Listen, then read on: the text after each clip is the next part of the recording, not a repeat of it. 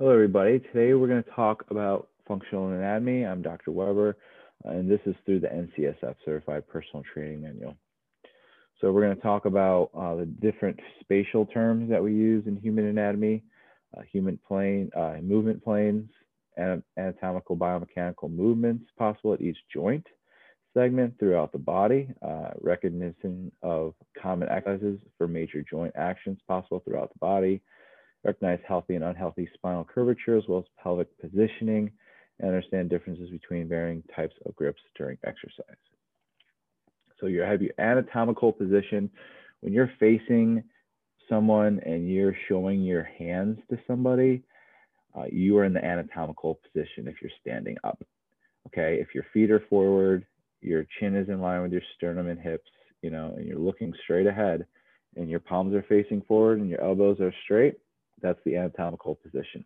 So that's the position that whenever we're talking about human anatomy, if someone is facing us, we want to make sure that we're talking about their right side being, when we look, it's on our left, but it's on their right. So we have to be able to recognize those terms when looking at functional anatomy. When you're taking tests, especially in the NCSF, they're going to ask you questions like, what is this called right here? It might be the right or the left. So you have to know anatomical positions.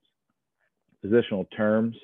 So superior is going to be up or above the midline, and inferior is going to be below the midline. So the midline being your waist. Proximal and distal. So proximal is toward the midline, distal is away from the midline. You have medial and lateral. Medial is toward the midline and lateral is away from the midline. And you have posterior and anterior. Anterior is toward the front of your body and posterior is toward the back of your body. Movement planes. You have your sagittal plane, which cuts you in half from right and left half. Your frontal plane, which cuts you from front and back, your front side and back side. And your transverse plane, which cuts you from top to bottom or through the waist. Then you have a longitudinal axis that goes straight down your body from your skull all the way throughout your body. You have two lines that goes across, which are your frontal and your transverse axis going across your body, and frontal axis going anterior to posterior. Movements at the spine and shoulder. So your spine, it flexes and extends. So when you flex forward, if you bring your chest down, you're flexing your spine. And when you bring your back over your waist or behind you, when you bring your head back, you're extending your back. When you bring your shoulder down to your hip, or when you bend to one side, that's called lateral flexion. When you rotate your waist, that is called rotation of the spine. So that's what happens at the spine. As far as horizontal, let me zoom in here.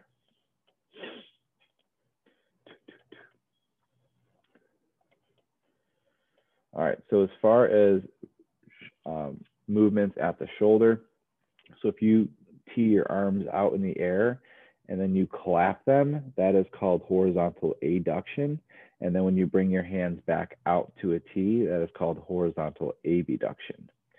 If you make goalposts with your arms and then you bring your arm down, that would be internal rotation. And when you bring your arm up, that would be external rotation.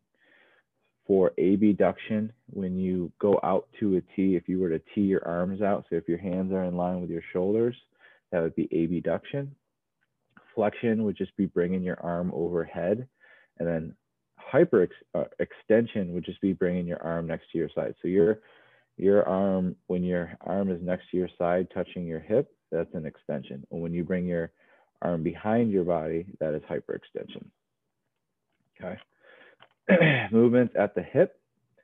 So when you bring your knee in line with your hip, or when you bring your foot off the ground like you're about to step up a stairs, that is hip flexion.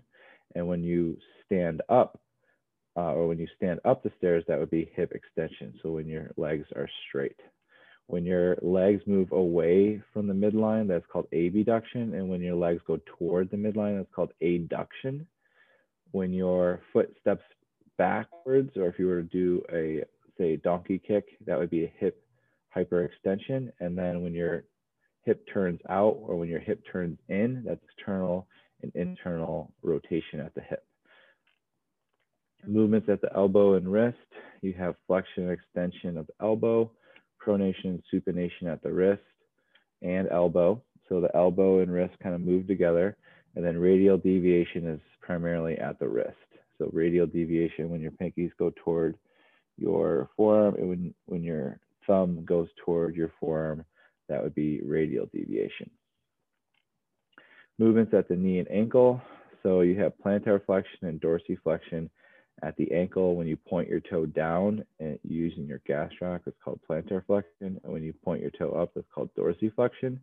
When you show the inside of your foot to the world so everyone can see it, we call that ankle eversion. And when your inside of your foot goes toward the inside of your body, we call that ankle inversion. That's usually a little bit harder to remember. So I think ankle eversion, everyone can see it. You're facing it outward. Knee extended, legs are straight. When you bend your knee, that's called knee is flexed, knee flexion. Okay. All right. So spine and neck, you have your vertebral body, which is the bone in between those cushion-like annulus fibrosus. And then you have an intervertebral foramen, which is a tube that runs in between the bones. And this tube has spinal fluid that goes throughout that tube. You have your upper cervical C1 to C7, which are your first 7 vertebrae. And then you have your thoracic spine T1 to T12. And then you have lumbar L1 to L5. And then you have your sacrum and coccyx, which are fused. So your coccyx would be your tailbone. Your lordotic curve is the curve at the lower part of your back, and your kyphotic curve is the curve at the upper back. Okay. So you have a natural kyphotic curve, and you have a natural lordotic curve. If you have extralordosis or extralordotic curve, or kyphosis or extra kyphotic curve, then you may have postural problems, breathing issues, and other problems that we'll talk about later. The pelvis spine connection. So as you see, when the hips have a posterior pelvic tilt, you tend to sway backward. And when your hips are in an anterior pelvic tilt, you tend to sway forward. So we're looking for a neutral pelvic position during most of our exercises. So we want our ribs in line with our pelvis. And we want this space here to be nice and I guess compact.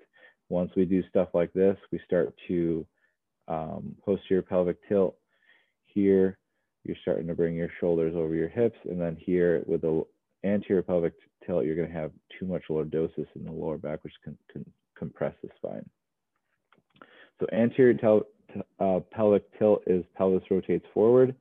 So think if you had a fishbowl and you were to tilt it forward, that would be your hips and an anterior pelvic tilt. And if you had a fishbowl and you were to tilt it backward on yourself, that would be a posterior pelvic tilt. Neutral is when the fishbowl is stabilized and there's no water spilling out. The trunk, lots of muscles here. There's different example exercises you can perform for each of these different types of muscles. But just remember, most of these muscles are going to be working together to perform most movements. Okay, so if a muscle is next to a muscle, it's probably going to be helping that muscle that's neighboring it, and so forth. And it's going to have a kinetic link, and your whole body is basically a kinetic chain. And everything is basically interrelated and independent of itself. So your joints are independent of themselves. They can work independently, but they can also work interdependently, okay? So you have your rectus abdominis, which is responsible for trunk flexion. So something like an ab curl up, sit up, or any type of, sitting up exercise, be your abs or your rectus abdominis. Those are the outer, bigger muscles. And then you have your external obliques, which are on the sides. So think of your love handles, where those are. Those are where your external and internal obliques are. So external would be on the outside, internal would be a little bit on the internal, connected to the ribs more. Everything's really connected to the ribs as well. See, the external obliques are connected to the ribs, as well as your rectus abdominis is going to be connected to your ribs as well, your sternum, and your pelvis. So all these muscles are connected from your hips to your pelvis. So the reason why it's so important to keep a neutral pelvis when you're exercising, or to keep intra-abdominal pressure, is so that you don't compress the spine, and you also you don't hurt your lower back. So you're trying to keep this pressure tight here. As far as your external obliques, that flexes and rotates the vertebrae like a diagonal chop or an uplift. Intra-oblique, so that flexes and rotates vertebral column, and that is like a cable torso twist. Transverse abdominis, now those are going to be a little bit deeper. So if you look at a superior view or a above view of the human body looking down, you'll see the transverse abdominis is the most inner lining of the trunk muscles, okay? So you have your transverse abdominis, and then it goes internal oblique, then external oblique, and then your rectus abdominis, that would be in the front, okay? So your external obliques are the most lateral, or on the outside of your trunk. Most forward are your rectus abdominis, okay? And then your rectus spinae group, that's going to be all the muscles in your back, okay? So this right here represent all these muscles. You have your spinalis thoracic, longissimus thoracic, iliostellatus lumborum. You have your multifidus, which is something that a lot of people are going to recognize. That would be dead center lower back. So that's that main muscle that you'll hear a lot of people talk. You'll hear a lot of people talk about multifidus, and you'll also hear a lot of people talk about the QLs, or the quadratus lumborum, and those are responsible for lateral flexion. So when you laterally flex, you're using your quadratus lumborum. When your erector spinae group extends your whole entire vertebral column, they all work together. They strain and go all the way up from your hips all the way to the base of your skull. So these are all the muscles that make your trunk, okay? Something like a good morning would be a back extension on the way up, and then quadratus lumborum, the lateral flexion, would be something of how those muscles would work. But also they're stabilizer muscles too. So they're not necessarily, you don't necessarily have to use them as a flexion or good morning exercise, lateral flexion or good morning exercise, but you could use them as stabilizer muscles, like if you're carrying 2 suitcases. Shoulders. Your shoulders make up your deltoids, your pectoris major, your supraspinatus, infraspinatus, teres minor, teres major, and your latissimus dorsi. Inside of your anterior view of your rotator cuff. So if we're looking at the front of your body, and let's just say your left side, we can see a supraspinatus, which would be right above the spine of the scapula. And then in the middle of the scapula, we have your infraspinatus, and then you have your teres minor, which is on the outside more toward the humerus. So that would be your rotator from the posterior view.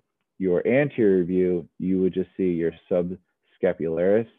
So all these muscles are going to make up your rotator cuff. So you have your subscapularis, which is below the bone. You can only see it on the anterior view. And on the posterior view, you can see the infraspinatus, teres minor, and the supraspinatus. Okay, and that makes up all of your rotators. And then you have underneath of your rotators, you have your teres major. Okay, your teres major is going to help out the latissimus dorsi, which is that huge back muscle that wraps around the back, one of the biggest muscles on your back. Okay, helps you when you do your pull-ups. And then you have your deltoids, which are going to help with shoulder flexion and abduction, and your pectoris major, which are going to be responsible for horizontal adduction and shoulder flexion. So shoulder muscles, you have your deltoids, okay? They horizontally abduct, flex, extend, and rotate the humerus, something like a side raise. Latissimus dorsi adduct, medial rotate, and extend the humerus, and that's something like a pull-up. Pectoris major, horizontal adduction, flexion, extension, and medial rotate the humerus. That's something like a bench press. Teres major, that is going to be located underneath the minor, right underneath the rotator cuff, and that's going to help you adduct, extend, and medial rotate the humerus, something like a single arm row. Then you have your coracobrachialis, and your coracobrachialis is going to support your biceps, and it's going to be adduction and flexion the humerus, so something like a front raise. Infraspinatus, extend and externally rotate the humerus, and that's going to be an external band rotation. Subscapularis, that's going to extend and internally rotate the humerus, so something like an internal band rotation. Supraspinatus, that's going to abduct the humerus and empty can raise. So when you pretend you're picking up a can with your arms straight and then you pour it out, that would be supraspinatus when you abduct the humerus. Teres minor, adduct and externally rotate the humerus, and that would be an external band rotation.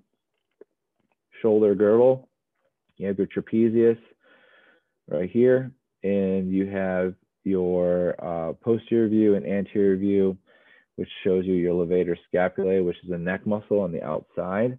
It also shows that you have your clavicle, which we talked about is a bone, and that is connected to your glenohumeral joint, which you will see the humerus go into the scapula, and there's a glenohumeral fossa, which is there. Scapula is the wing bone on your back, and then you have your serratus anterior, which is right next to your armpit, right in front of your rib cage. Your pectoris minor is above your serratus anterior, and that's going to help with your pectoris major. Your trapezius is going to elevate, depress, rotate, and fixes scapula, extend cervical spine. Something like a shoulder shrug, you're going to feel your traps. Rhomboid major, retract, rotate, and fix scapula, so like a seated row. Pectoris minor, that's going to depress and the scapula, and that's going to be something like a chest fly. And then levator scapula elevates and retracts scapula laterally, flex cervical spine. That's something like a high row. Elbow and wrist. So you have your biceps brachii, triceps, brachioradialis, and brachius, which all are on the humerus and located in the bones in the glenoid fossa and all the way into the elbow. So you have the biceps brachii, which flexes and supinates the forearm, flexes and abducts the arm, like a bicep curl. Triceps, that's going to extend forearm, extend and abduct arm, something like a tricep push down, or something like a push up as well. Brachioradialis flexes forearm, like a hammer curl. Brachialis flexes forearm, and that's a reverse grip curl, or a reverse grip curl there. So wrist muscles, you have your flexor carpioradialis. Okay, that's your forearm muscle located on the right underneath your palm there. And that's going to be something like a wrist muscle. Flexor carpio ulnaris, that's going to be a little bit lower toward your wrist, a little bit closer to your wrist. That's going to be something like a wrist curl. Extensor carpioradialis, that's going to extend and abduct the wrist. That's going to be located on the top of the arm, or the top of the lower arm. That's going to be like a reverse wrist curl. So when you extend your wrist, you're going to feel those muscles poke through the top of the skin. And you have your extensor carpio ulnaris, which are a little bit more in the middle of your forearm, where the extensor carpioradialis is more on the radius. So it's obviously on the radius. And then you have the carpi ulnaris, which is on the ulna. And that would be reverse wrist curls.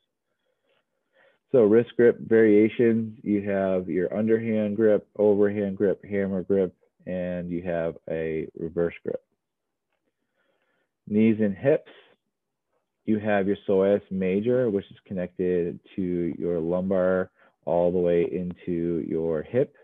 That is going to be responsible for maybe anterior and posterior pelvic hip changes that you may have from tightness occurring here.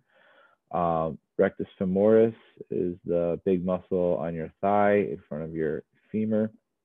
Your pectinus is one of the inner muscles right underneath your rectus abdominis. It's almost an extension of your rectus abdominis, but it goes into the thigh.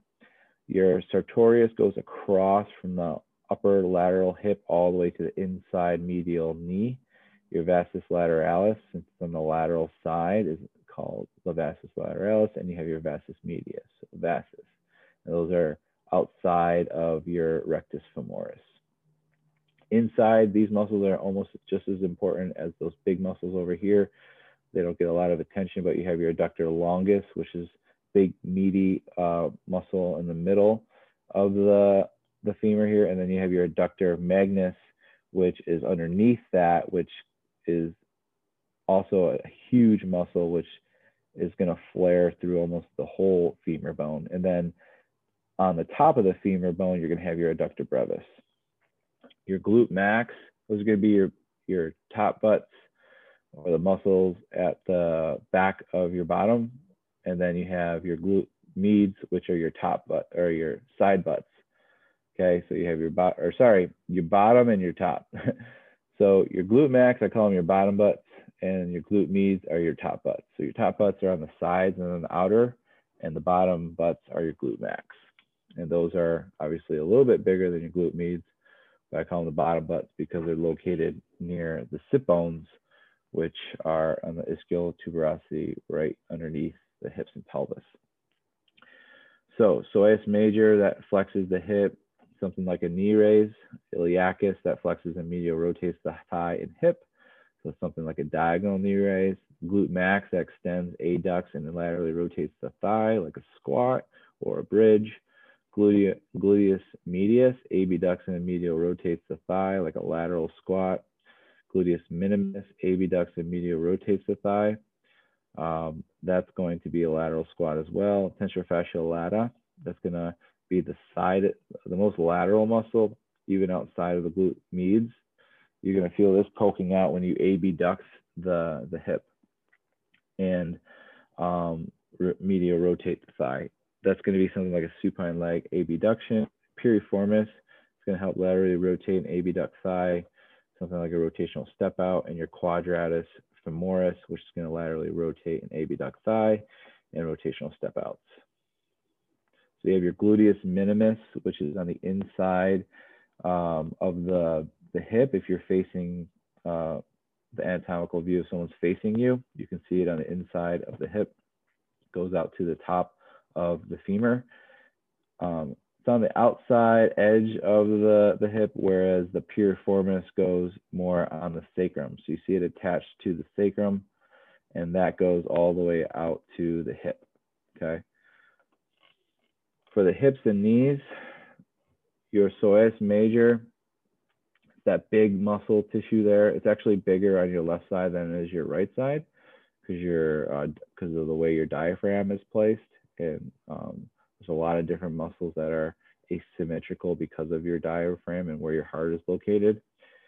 We talked about the different muscles on your thighs, but we didn't talk about the lower limb muscles here and the muscles behind here. So your semimembranosus, semitendinosus, and your biceps femoris. Okay, so when you look at this back thigh section, when you're looking at someone's butt and back, you're going to see underneath their thigh, their semitendinosus, membranosus, and biceps femoris. And those are all in front of your vastus medius and vastus lateralis and rectus femoris. So that's on the back side. And those are going to help with many different things. So your rectus femoris is going to extend the thigh or extend the leg, flexes thigh, something like a front squat. Your vastus lateralis is going to extend the leg like a lunge. Vastus intermedius, that would be extending the leg, something like a leg press. Okay, vastus medius, that's also extend the legs, extend the knee really, right? Leg extension. And sartorius flexes hip and knee, rotates leg medially and thigh laterally, lateral step outs. Biceps femoris, so that's extending knee, flexes and laterally rotates leg, Romanian deadlift. You have a semitendinosus, it's going to extend thigh, hip, flexes and medially rotates the leg, something like a supine leg curl. Semimembranosus, that's going to extend the thigh or the hip. Flexes and medially rotates the leg, standing leg curl. Adductor brevis, that's going to adduct, as well as adductor longus and magnus. They kind of they're all going to help with adduction, but the brevis is going to help flex and laterally rotate thigh. Longus is going to help flex, laterally rotate thigh, and the magnus is going to adduct, extend, and laterally rotate thigh. So the magnus helps with extension. So the pectinis adducts and flexes the thigh. Example exercises for the brevis would be a lateral lunge, longus, side steps, magnus, seated adduction, and pectinis cable adductions, if you want to get real specific. But they're all going to be generally helping each other out. Ankles and feet. So your front of your lower limb, you're going to have your tibularis anterior. So when you flex when you go into dorsiflexion, you should feel your front shin muscles turn on. That's your tib anterior, tibularis anterior. When you look at your body from behind, you have your soleus, which is on your lower leg, behind your fibula and tibula. It's like a fan-shaped muscle that goes across. And then you have your gastrocnemius, which is a big muscle that goes the furthest back, which is your bigger muscle on top of the soleus. You have your peroneus longus, which is on the outside of the lower limb, and then you have your peroneus brevis, which is a little bit more, it's in between your longus and your tib anterior. So that's in between your side muscle and your front muscle. It's a little bit deeper. So you can have different types of feet patterns, so flat foot, normal foot, and hollow foot. So flat foot, arch is fallen, so the heels kind of go down and out, whereas a normal heel just goes straight down. The hollow foot, the foot goes, if the heel goes in, that's going to be an over arc. So we're trying to obviously just assess. We really can't change that dramatically, but we can at least know what that means. So gastrocnemius, your plantar flexes the foot, flexes the leg. Okay, standing calf raise, so that'd just be plantar flexion of the ankle. Soleus, plantar flexes the foot, seated calf raise. Tibularis anterior, dorsiflexes and inverts foot, something like a toe raise. That's when you just dorsiflex the ankle. Peroneus terturius, dorsiflexes and everts foot. Okay, that's a toe raise. And the peroneus brevis, that's like a calf raise. So the peroneus brevis and peroneus longus are going to help your gastroc and soleus out. Okay, and then your tib anterior and peroneus terturius are going to help with the dorsiflexion, whereas peroneus brevis and longus are more plantar flexion, just like the soleus and gastroc, and that's going to help with the calf raise. All right, so that's going to be full functional anatomy and going over the different muscles and the different example exercises for each muscle. Hope you enjoyed that and have a good day.